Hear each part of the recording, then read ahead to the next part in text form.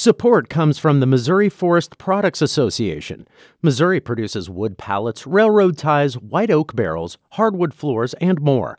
Details on the variety of products made in the state are at choosewood.com. This is St. Louis on the Air from St. Louis Public Radio. I'm Elaine Cha. This next segment is about, yes, soccer, but consider it more of a side dish, if you will. It involves the combination of two St. Louis loves, soccer and toasted ravioli. Being able to Photoshop myself in these weird marinara environments. The other ones are much simpler. It's just a band, but we're using just cloth material Sherpa, and we're just painting over it. So pretty simple stuff. His name is Nick Lammering. He's an art director at a local ad agency by day, and by night, and during day games, he's Toasted Ravioli Man, or T-Rav Man for short. The amount of people that stop me, want photos, hugs, stuff like that, it's amazing, and I love that, and I love giving it back to St. Louis and, showing up as big as I can and as crispy as I can.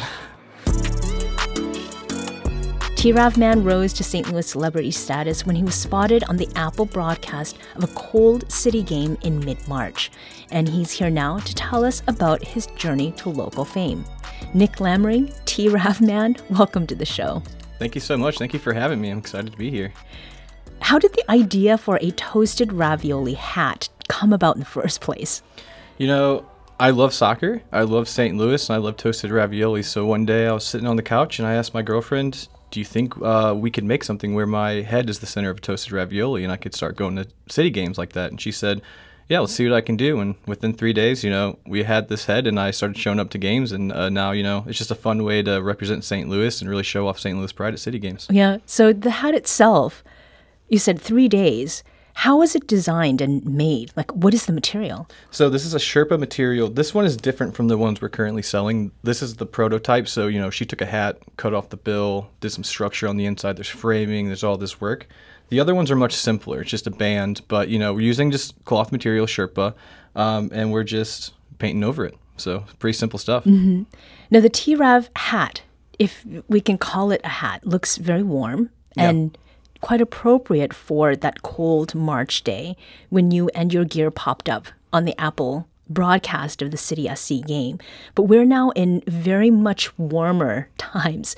Does it get too toasty to wear it? It's pretty toasty in there, but I'll never stop wearing that head for City. Always going to show up big for the games, and, I want to show off my St. Louis pride. So no matter how hot it gets, I'm always going to be sitting in there baking, ready for perfection. And for those who don't know, you've got some lovely locks under that hat, so I can see that there's a labor of love involved there. Now, T-Rav Man is on social media, and there are some great Instagram photos of him, you, there, by the arch, in a bathtub of marinara, and many more. And I mentioned in the intro that you're an art director of an ad agency here in town. Which job skills are you finding most useful for getting saucy as T-Rav Man? Yeah, I think, just my Photoshop skills. Being able to Photoshop myself in these weird marinara environments has been pretty helpful. And then, they're pretty quick and easy, but also just using that mentality of showing up in interesting ways for brands. Using that is where can T-Rav Man show up and be a little goofy with marinara and just making that come to life. So, and I have a great a team I work with, a photographer and a videographer from my company as well, who really loves the mission that we're doing and helped me along the way. So a lot of creative people involved in just doing something fun. Yeah. Now, this side dishing, as it were, has also turned into a bit of a side hustle. You and your partner, Lainey Nipmeyer, are selling T-Rav hats. How is that going?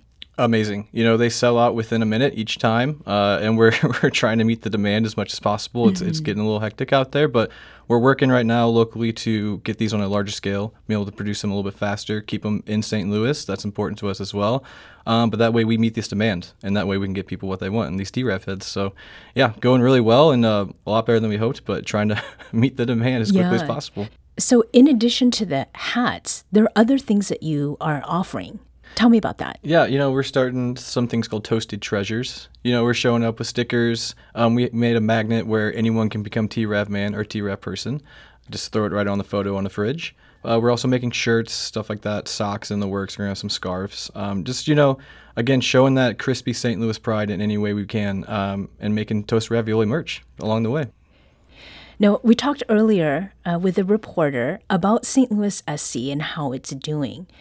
As an unofficial unofficial representative of STL fans, is there something you hope to do to, feed City's prospects for the rest of the season? Yeah, I just want to keep showing up big and have the crowd show up big.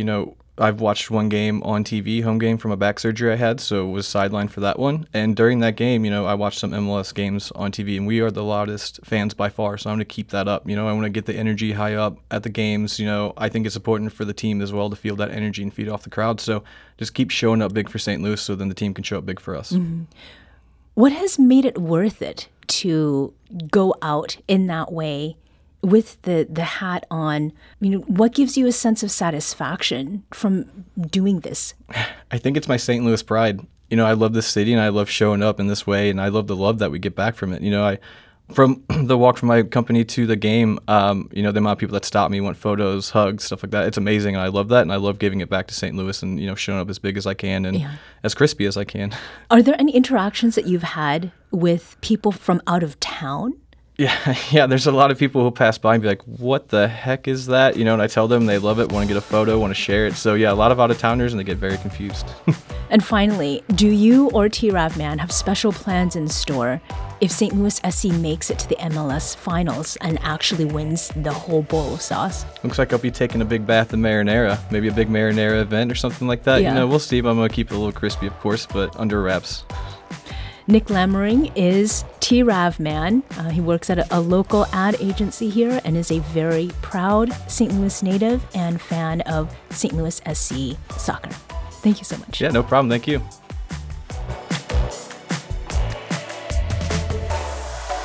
This episode was produced by executive producer Alex Hoyer, with audio engineering by Emily Woodbury, podcast design by Aaron Dorr.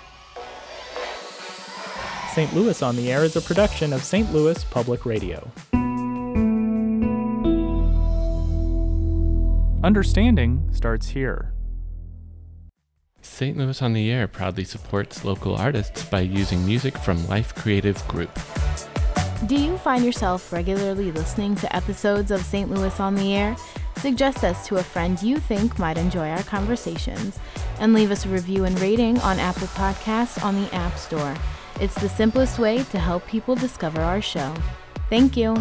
St. Louis Public Radio is a member-supported service of the University of Missouri St. Louis. Support comes from the Missouri Forest Products Association. Missouri produces wood pallets, railroad ties, white oak barrels, hardwood floors, and more. Details on the variety of products made in the state are at choosewood.com.